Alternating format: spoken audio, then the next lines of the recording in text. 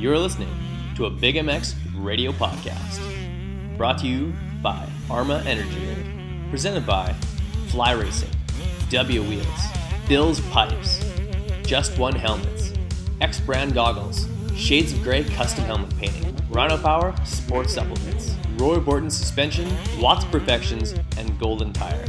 Simply the best motocross and supercross news from around the globe.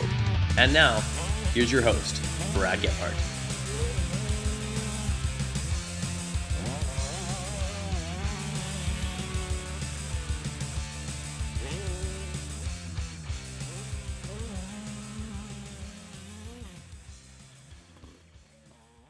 Welcome to the Arma Energy Drink Big MX radio podcast show, brought to you by Fly Racing, W Wheels, X Brand Goggles, Bill's Pipes, and Just One Helmets.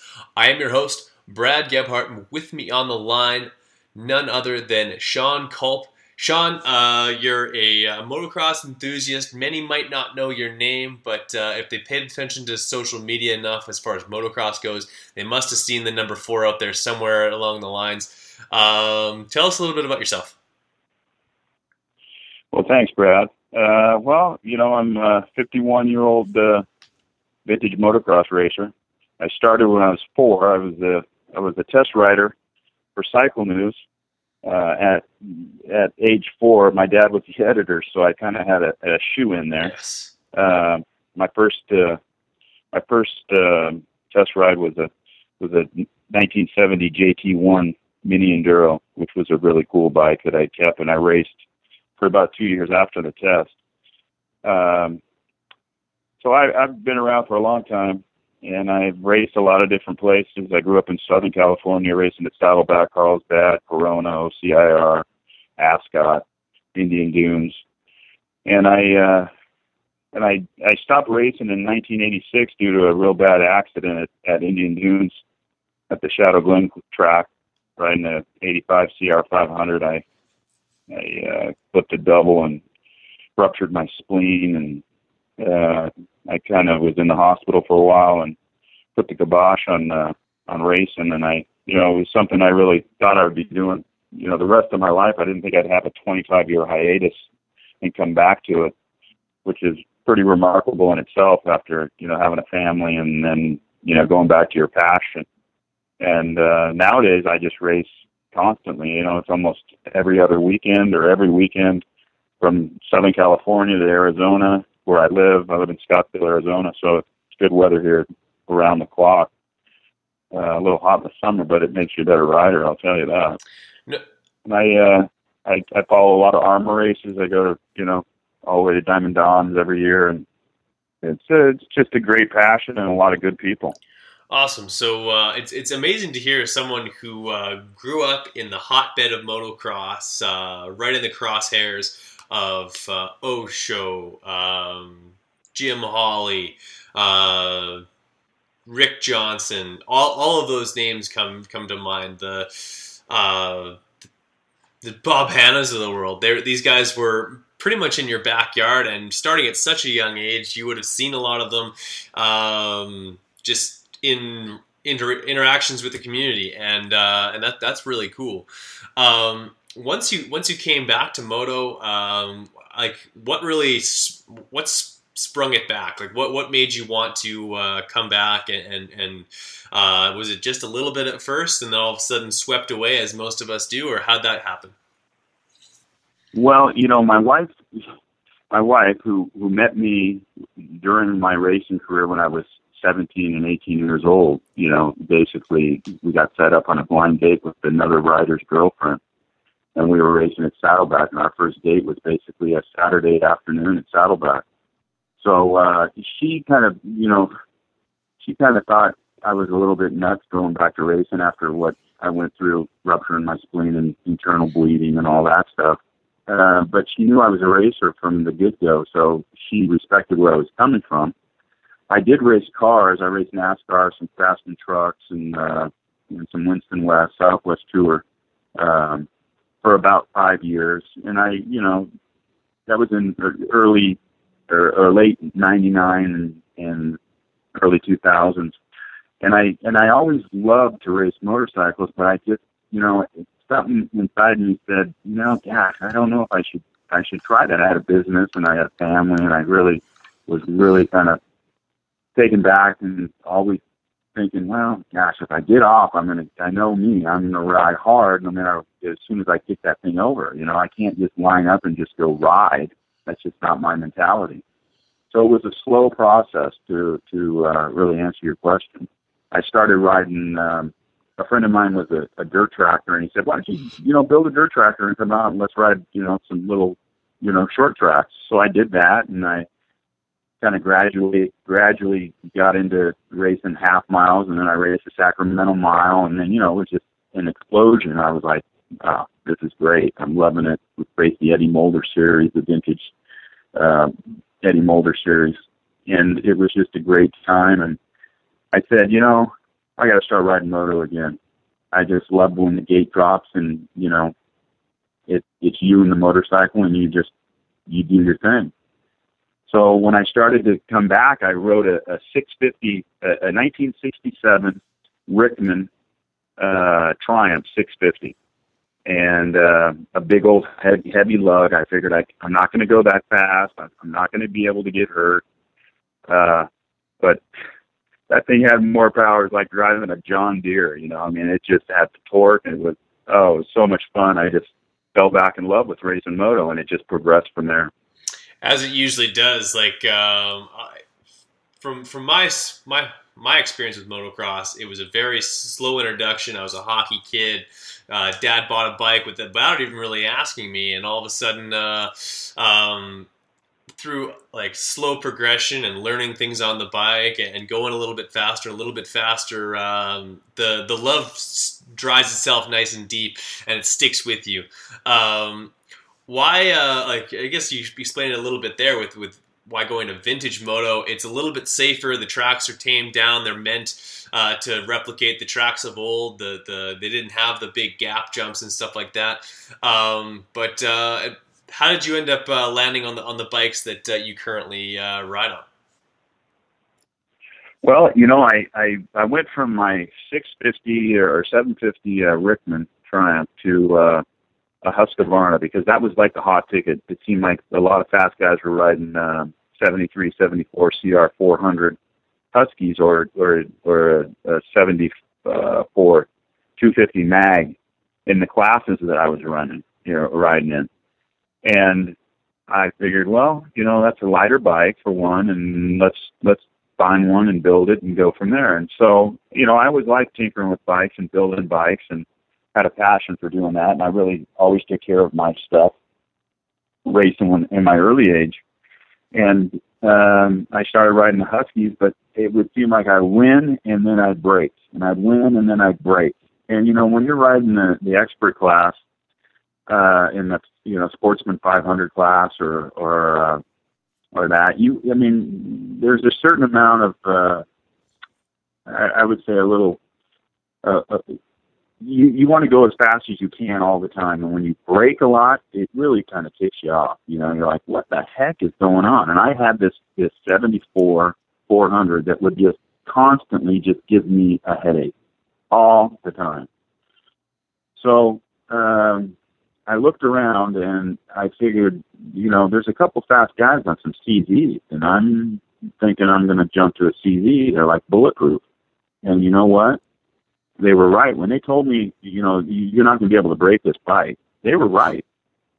The Husky, it seemed like I broke all the time, got rid of both of those that I had, and jumped on a CZ and built it to my liking, and that bike is absolutely bulletproof. A 73 CZ 400 lead valve motor, work shocks, race tech up front, and it's like riding a bike that was from the early 80s. That's how I kind of, I know it only has 4 inches of travel, but the power and the two-stroke and just the whole 9 yard, that bike is just awesome.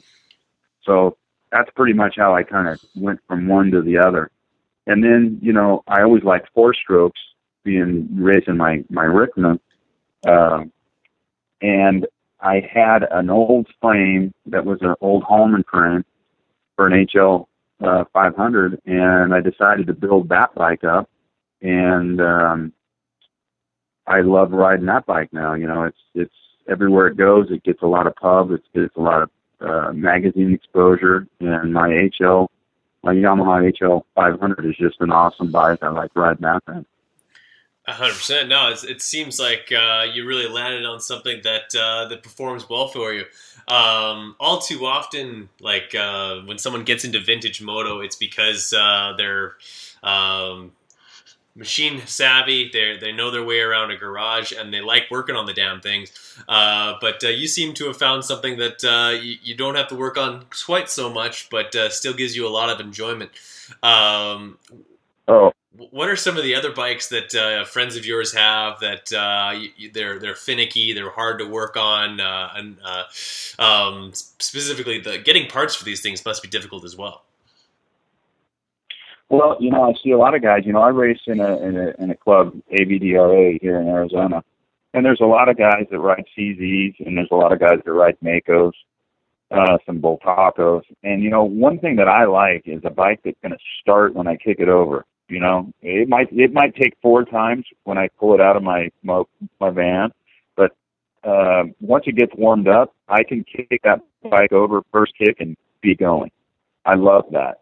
The Husky, I always had an issue. I see my friends struggle with Makos and with Bultacos, starting them, carburation problems. It's just like all the time. I have one friend in particular, Ed Kavanaugh, good friend, good rider, expert rider, and he's got a Mako, and boy, does he have trouble starting. And I just feel bad for him on the line sometimes when it dies and he's got to restart it and he's kicking it 40 times. You know, I just can't deal with that. My knees aren't perfect, and you know, you don't want to waste a bunch of energy trying to start your bike. So the CZ, the Czech bike, seems like it's the ticket. And you know, my Hallman's the same way.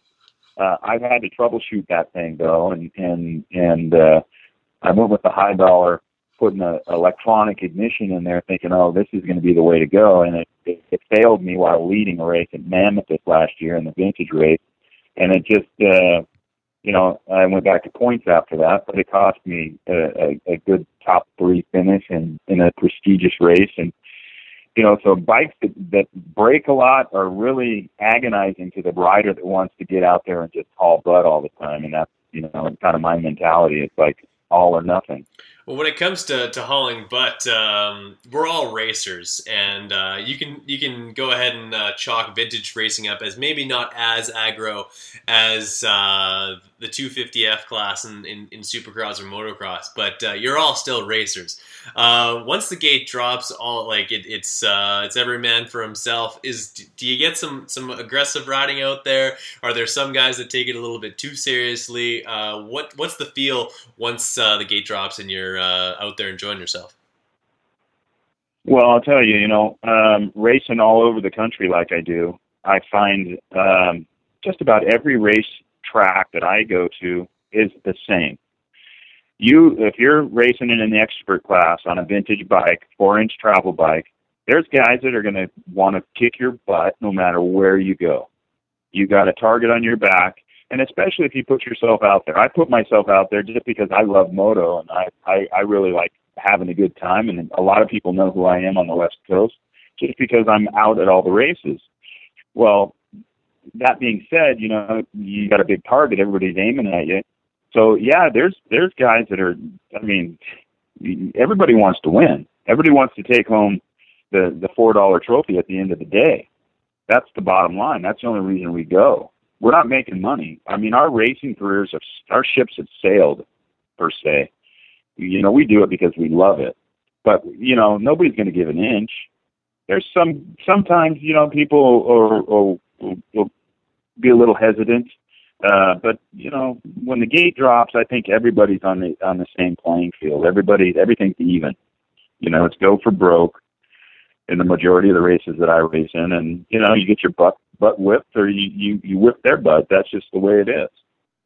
Wow, it's cool to see a guy that's going at like basically, across the nation, taking in these races and just kicking butt while doing it.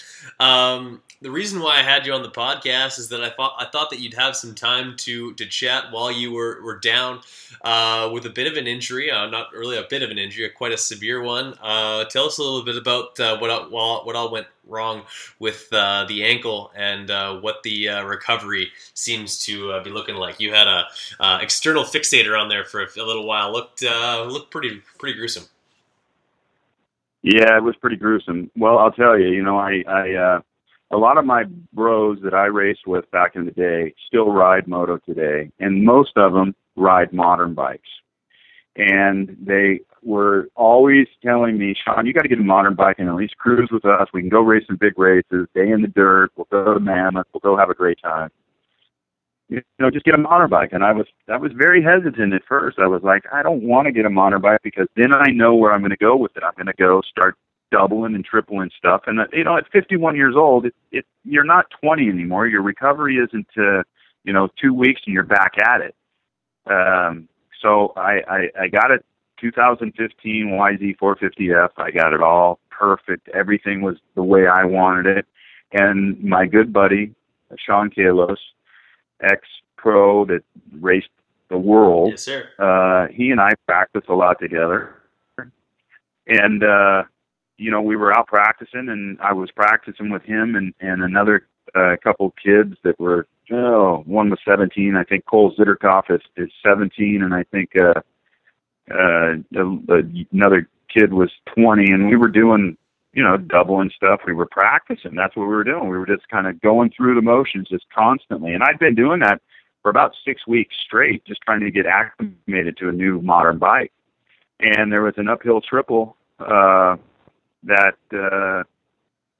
everybody was hitting, and I was like, well, I can hit that. And I just landed short, just not knowing the bike the way I should have. But I tested myself, and I lost. That's basically how I put it. The bike beat me, and I'm bummed about it, but at the same time, I'm not bad at all. It's like, hey, I put myself at risk the minute I started that bike.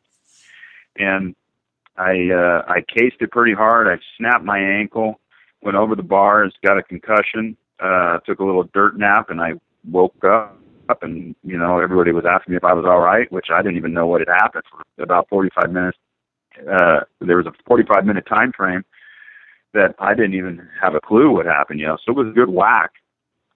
Thank you, JT Helmets, for giving me a good helmet, because it was a brand new helmet and I whacked it pretty good with the custom paint job. I was going to say, the worst part's the paint job, man. I'm mad at. The worst part is the paint job. That thing was beautiful. Yeah, I know, the paint job. Tim Barté is my bro in SoCal, Lake Elsinore, and he painted that helmet for me, and it was just beautiful. It still is beautiful. There's just one little dinger on it. But, it's a trophy case deal now, so I don't have a problem with it. But, I broke my ankle, and they took me to the hospital, and the doctor said, well, we're going to have surgery in 12 hours. He came back in about 6 and said, we're going to be another 12 hours. By that time, it was a balloon. And he said, it'd probably be best if I shipped you to a hospital close to your house. And at that point, I was about, 80 miles away from my house. So I said, okay. So they transported me to another hospital, and I got my orthopedic surgeon, who is a great young orthopedic surgeon, and he came in and looked at it, and I went straight into surgery, and he put a external fixator, which is like a halo, on my ankle, and I had that on for 4 weeks. And I just got it off last Thursday and had surgery to repair it. Because the swelling was so bad, they just kept telling me, hey, it's got to go down, it's got to go down. But, as a rider, as a bike builder, and as a husband and a father, to be on your back for 4 weeks in bed with your foot elevated will absolutely, the worst kind of injury possible. The worst kind of injury possible. It's just, you can't move. It's just such a pain. So I'm blessed that I was able to be on my back and not have it affect my life too terribly bad. I guess I'm lucky in that sense. But now that I'm through surgery, I'm on the road to recovery, and I'm actually going to the doctor tomorrow and hopefully they take off this soft cast and they put on another boot, and then in probably 4 to 6 weeks I might be able to put some pressure on it, and I'll be back soon enough. Well, that's good to hear that you'll be you're on the road to recovery, and that sounds like a gnarly wreck, man. You might be better served to stick with the vintage machines from this point forward. Yeah, I've heard that from everybody except my SoCal bros that say, "Hey, you got to come back to Mammoth. We got to ride the 50 expert class again. We got to go do that." Of course. Like, yeah, we'll see. Of course, yeah. So yeah, I'm a vintage guy, so I got to stay off that modern bike. Yeah. Plus, your two vintage bikes are absolutely gorgeous. They get all kinds of attention everywhere you go in that Sprinter van of yours, all black, which I got to imagine is hot in the summertime, being in Arizona. But I noticed that you went with an all yellow motif for your 450. Is it safe to say that in your heart Yamahas are yellow? Absolutely. I mean, there's only 3 colors a Yamaha should be, and they should all be the same, which is yellow, black, and white. That's just there you go. That's how I grew up. My first YZ80 was that color. Kenny Roberts, Hannah, Brock Glover. I mean, that's where I'm coming from. They weren't blue. Nothing was blue. Yeah, I imagine the only reason why they went to the blue was to differentiate from Suzuki. But in my eyes, they're yellow, or they've always been yellow. Up here in Canada, they were white and red for a short period of time. But no, the YZs, as we call them, are yellow machines, and should stay so. With the 60-year anniversary, I'm waiting for 1 year that they go yellow and stick that way. Absolutely, I'm so glad that they did it at a couple of the nationals, and it's just the 60th anniversary of Yamaha and motocross, and that's their color. They got to wave it. Well, we're going to talk a little bit more about your vintage racing and some of the events that you've hit in the past and some of your favorite ones. But before we do that, we got to take care of some commercials. We'll be right back with Sean Culp on the Big MX Radio Podcast Show. We'll be right back. Hey, this is Jared Steinke, and we're going to commercial. We'll be right back. If there's one item to be picky about, it's choosing the right helmet. I'm Andrew Short, and I choose the F2 Carbon from Fly Racing. You too can wear the exact same helmet I wear, Trey Kennard wears, Jimmy Albertson wears, and many others. The F2 Carbon is a helmet loaded with details that make a huge difference in comfort and safety. Lightweight materials, phenomenal airflow, and a super comfortable sweat-absorbing liner, and generous eye port design to accommodate any goggle choice are just a few. And did I mention how super trick these helmets look? Straight off the shelf and onto the racetrack. If you are looking for one amazing helmet, look no further than the F2 Carbon from Fly Racing. For more information about Fly helmets and other products from Fly Racing, visit them on the web at flyracing.com. What's wrong, Jeff? I don't know, Jay. Well, you better fuel up with a nutritious breakfast with Oats and Bran. Oats and Bran? I didn't think there was such a thing. That's what I used to think. Now, I start out every morning with a bowl of Amigos. For extreme kids like us. Eric's a racing man, but more than bikes, what Big Jeff likes is a fat bowl. Amigos with Bran, fat bowl. Amigos with Bran, Oats for power, Brands for speed. Ooh, that tastes, what a delicious treat.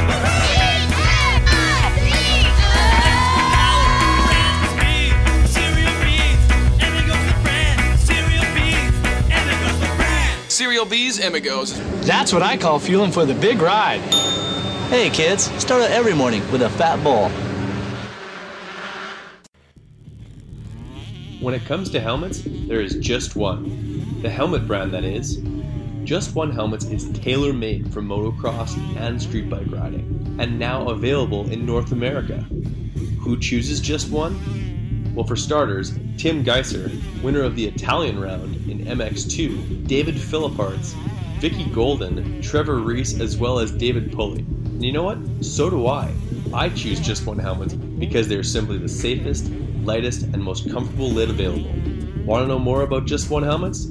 Check them out on the web at www.justonehelmets.com. Find out about the J12, the J32, and all of the colorways that are absolutely blow your socks off. So guys, please head over to www.justonehelmets.com today. Go check them out. You won't be disappointed.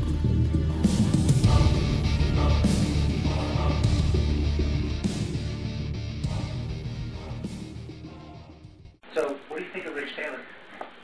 Lighter than air and stronger than steel. So what that means is can move much faster. 2014 X-Brand Goggles is back and better than ever. From the Scatter X, Volcano, and Phantom Goggle, X-Brand has the product to make you stand out on race day. The quality of X-Brand products is second to none. Great lenses, incredible frame, and a strap that doesn't wear out. Great tear-offs, zip-off systems, nose guard, and more. Check out eksbrand.com for all of the accessories and pricing.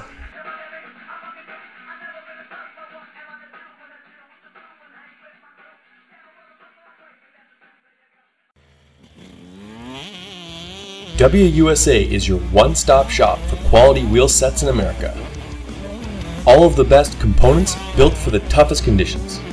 Hit up WUSA.com, that's DUBYAUSA.com right now, and check out the custom wheel builder selection. Pick your rims, pick your hubs, pick your spokes, even pick your nipples, and see what it's going to look like on your bike. On the website, you'll drool over components like XL and DID rims, Talon and Kite aluminum hubs, Galfer and Brembo brakes, and spokes that take a licking and keep on ticking. The same wheels that you buy are built by the same guys we're building wheels for. Ryan Dungey, Jeremy Martin, Chad Reed, and the entire Geico Honda team. And I kid you not, they are not told whose wheels are whose, they just build amazing product. And I want you guys in a set of W wheels. So do what I did and head to WBYAUSA.com today. WUSA, all things wheels.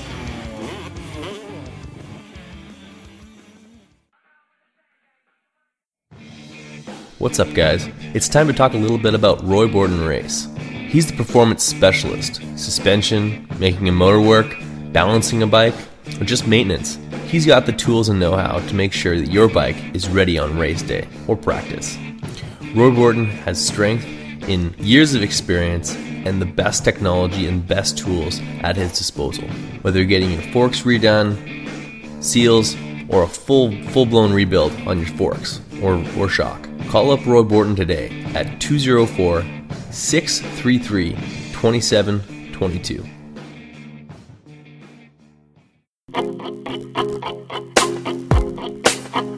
Bill's Pipes, the home of legendary performance. Since 1974, Bill's Pipes has been providing motocross and off-road riders the performance they need. Two-stroke or four-stroke, Bill's Pipes has the exhaust system for you.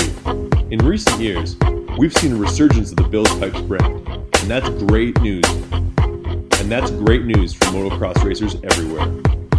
For four strokes, Bill's Pipes brings the RE13 to dominate the fight on any brand. For you two-stroke guys, the MX2 Bill's Pipes exhaust system is the right one for the job and comes in Works, Nickel, and the all-new cone look finish that'll turn heads all day long. Head to billspipes.com right now and get the same pipe used by Billy Laninovich, Vicky Golden, the JMR Suzuki team, Jesse Pierce, Nico Izzy, and David Cody. Bill's Pipes is craftsmanship at its finest. So go with Bill's Pipes and never settle.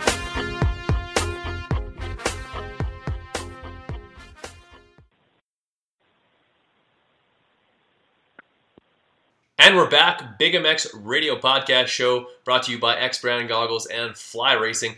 I'm your host, Brad Gebhardt, as always, still on the line with Sean Culp. Sean, you said you go all over the world, or all of North America, with your bikes and doing different events. What are some of your favorite events that you like to hit? You'd mentioned Mammoth, and I got to imagine one that's pretty close to your heart that's probably you're not going to be able to hit this year is the Vet World Championships at Glen Helen. Yeah, the Vet World Championship is always a good event. A lot of people from around the world. I met a lot of people last year from Italy and Spain. I mean, guys just flying from everywhere. I probably won't be back in action by that time, but that's a great event. I like hitting, Scott Burnsworth has the SoCal Vintage Classic, and the next one's the number 7 year, so it'll be at Glen Helen next May. I love going to that. I love the Don Matthews CZ World Championship that's up in Marysville, Northern California. That's a great event. It's been going on now for 3 years. It's kind of like when I was growing up in their early 80s racing moto at Saddleback, they used to have the CZ World Championships. Guys like Gary Jones would race out there, and it's always a good time to go up and see all the different CZs. And now that I ride a CZ, which I always thought were the ugliest bikes possible when I was, riding CR 500s and CR 250s in 83s and 84, 85. I always thought a CZ and an AJS were just the ugliest bikes possible, and I've owned many of each one of them. I also like going to Diamond Dons in Texas, Jefferson, Texas, every year, a big ARMA event. Last year it rained. I've never raced moto in a mutter quite like that, but I ended up winning 2 classes, and I had a great time. It's always a great atmosphere, just a great time meeting, reading just tons of people. Rio Bravo this year in November is going to be awesome. Hopefully I'm good to go there. I like to go to Utah. There's a big race up there ABDR puts on. Colorado's the same thing. I've raced in New Mexico. Mostly the Southwest, and I'll go east to Unadilla, depending on the weather. And my buddy Jay Estes, that down in Florida, he rides in the Sunset Motorcycle Club down there, and he's asked me to come down and race down there this year. This year's almost over for me by the time I get better, so I might run down there next year and check that out. But I hit every major race that's pretty much going on in the Southwest for sure, and all the big ones with ARMA also. Awesome. So obviously it was a little bit almost it was a good thing that you ended up hurting yourself on the bike that is so easily to get new parts for. Hopefully your 450 is in still pretty good condition, and of course your vintage bikes are completely untouched. Once you're all healed up, ready to go, a fresh helmet, fresh set of gear, and look to be coming back looking better than ever. Absolutely. I'm ready to go now, believe me. If I could take this cast off and not get my sutures infected, I'd be ready to go. I'd put it in a damn boot and go. But, my wife wouldn't like that, and I know I'd be in trouble. So it's best just to follow the doctor's orders and pay attention for once and listen. I've cut off enough casts and had enough other injuries racing moto and motorcycles in general to know, hey, as you get older, you don't heal as quick, but you're supposed to be a little more intelligent. Absolutely, and now it's an intelligent thing to go back to the racing in, and it's good for your soul. For so many of those racers that have moved on from racing, that are looking to come back, how would you suggest they do so from a vintage standpoint? Is there locally, is there kind of a community that they can look up, or some people that they can kind of feed off of? And how would you suggest they get their feet wet in vintage racing? Well, it just depends. I think a lot of it depends on what part of the country they're in. I know, if you're in SoCal, you're going to race Cal BMX. That's just the way it is. They put on a great show, great tracks. Frank and Debbie are just awesome people. If you're going to be in Arizona, Dave Boydston, he runs ABDRA. There's all kinds of clubs all over the place. It's just you got to reach out and make an effort. Social media has just expanded the world of BMX racing for sure. I think because a lot of guys, they're on their computers 24/7, and now with an iPhone, I never look at a normal computer. I look at an iPad once in a while, but I'm on my iPhone constantly. And I do everything from my iPhone, if you can believe that. So, I mean, if I can do it, you know, anybody can do it. It's just, you know, I think getting into vintage motocross at an older age, I think you just take it one step at a time. You know, the biggest mistakes you'll make are the first bikes you'll probably buy because you're trying to do it cheap, which is normal. And you're going to look on Craigslist, you're going to buy the $1,000 bike. And then if you have some, your way around a toolbox and the shop, you can make that bike into a winner. It's just investing your time and effort into it. Well, that's cool, man. As far as your crew, your vintage crew, I know you got to have a bunch of guys that you like to sit around the tailgates with, tell old stories, of which always continuously get more impressive as the years go on. Who are some of those guys that make this social sport so memorable for you? Well, I think, you know, my niche guys are guys here in Arizona because I hang out and I ride all the vintage races here. And I, you know, some of us go to SoCal and race all the vintage stuff over there also. And, you know, my buddy Steve Roach, who's an old-time Carlsbad racer, who's 60 now, and he's still riding CZs like he was when he was 17. That's pretty awesome in itself.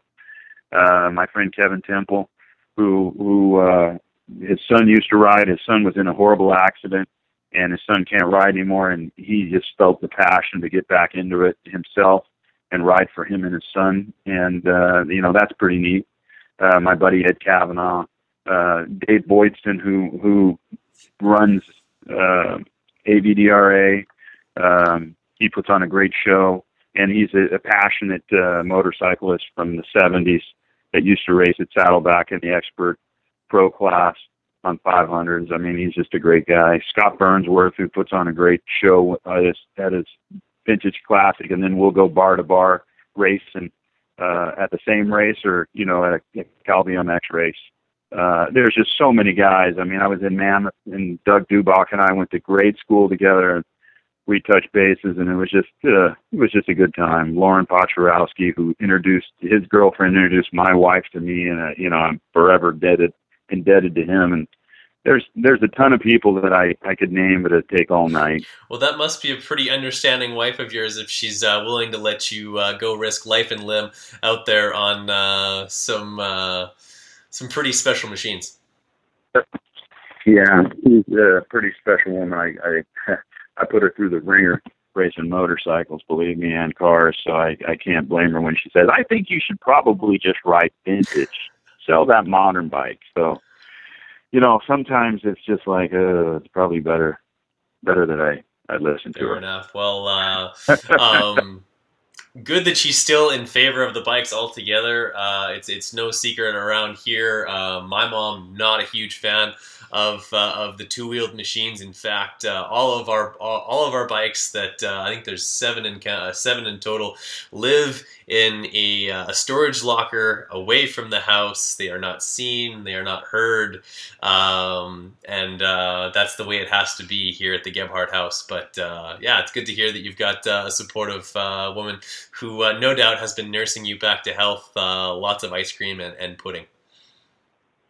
Yeah, you know, it was kind of, at first it was kind of like, remember that movie Misery, yes. You know, but James Caan was in it. Well, it was kind of like that in the beginning, but it's gotten better. So I'm good now. I'm good. She's good. No baseball bats to the foot or anything. For sure. Well, I got to imagine you've got some supporters, some sponsors that help you along the way because you're always looking fresh. Who do you have to thank as far as some sponsors go? Who helps you out, make sure that those bikes are on point every single weekend? Well, first and foremost is, you know, Shock Socks has really helped me. Shan Garcia is a great guy. I met him at Diamond Dons and years back, and I'm his biggest supporter. He's my biggest supporter, and I really appreciate his work and his effort that he helps me. RKS Suspension, two guys, MX Graphics. Those guys handle all my graphics on every bike that I have. They do a great job. AMS Racing, MAS Racing, Motorcycle Accessories Shop. They help me with all the parts. DT1 air filters, King Coconut. I'm a big advocate about coconut water and how it replenishes and rehydrates the body, and it's really helped me, putting that potassium back. And they came on, and they're doing a great job helping me out. Mika came on as a sponsor also, and they're helping. Old School Moto, they're a small company that builds a lot of fabricated parts on some of my custom bikes. And Barracuda Racing, Joe Coote, he's a great guy, and he helps me with a lot of different engine parts. And I got a good cast and group of guys that help me out, and it's very much appreciated. JT Racing always comes through, and Fly also. So I'm pretty blessed. No doubt. Well, I really appreciate you giving me some time to chat some moto. And before I let you go, how close do you keep tabs on the motocross industry and motocross racing in general, the Pro Series, and not only during your 25-year hiatus, but also nowadays? Well, I used to be totally into it, watching everything. Supercross kind of got boring for me when Filippo was beating everybody just recently, and now he's gone, and now it's Dungey. Dungey's a clean-cut kid, though, because I can't say a darn bad thing about him. I like that kid. I like big guys like Weston Pike. I think that kid, he's a SoCal boy, and I like how he handles a motorcycle. And he's not scared of anything, and he's not intimidated. And I think, riding a motorcycle, you can't be that way. And he's the perfect guy to put on point with Yamaha. I like the outdoor stuff a lot better than Supercross. Supercross, it's almost like a circus now, in my eyes. I'm old school, so it's a bit different for me. I've seen. I was at the first Super Bowl of motocross. And to go being the son of an editor to a motorcycle newspaper, it was kind of cool to see the transition all the way through the 70s into the 80s, and now see it how it is. It's just hey, I give a lot of credit to Monster and Rockstar and Red Bull. I just wish that we could get some natural products in there, like King Coconut Water has a big sponsor, because I think it would help them a lot more. These kids drinking all this sugar, I don't know if it's that good. Yeah, it'd be. I could only dream of a day where there's a guy on a podium that's actually drinking what's in the can. There may or very well could be coconut water in those Monster cans. Very much doubt that they're that it's an energy drink of any kind, especially after, like, you see some of the guys drinking them after a heat race. I very much doubt they're going to put something like that in their bodies before they're going to go bust out 20 laps or 15 laps. But I totally agree with you. Supercross, although exciting to a point, it's cool to see the guys do what they do on motorcycles. But as far as like my watching of it, you get to know these riders so well. You watch all of the events, and it almost becomes like, unless something spectacular happens, you're just like, that's where that guy should land up, and like, he's a 10th place guy, so he should be in 10th, and like, you know what I mean? Like it all. It's too predictable. It's very predictable, and the podium speeches are not nearly what they were back in the 90s and stuff like that. In fact, the sport's not what it was back in the 90s, but a lot of things for the better. Appreciate you giving me some time, man. I love going down memory lane and just talking about moto, and I think you brought some really cool bits to the surface, and we'll definitely have you on again once the ankle's healed, and we can get your take on some vintage races. Hey, thanks, Brad. It's my pleasure anytime, man. I love to reach out and do anything I can to promote vintage motocross, that's for sure. Awesome. Well, you have yourself a great night. All right. Hey, thanks, Brad. Thank you for listening to the Big MX Podcast. Brought to you by X Brand Goggles. Be sure to check out our archive for episodes you may have missed. Check out our website at BigMXRadio.com for more content.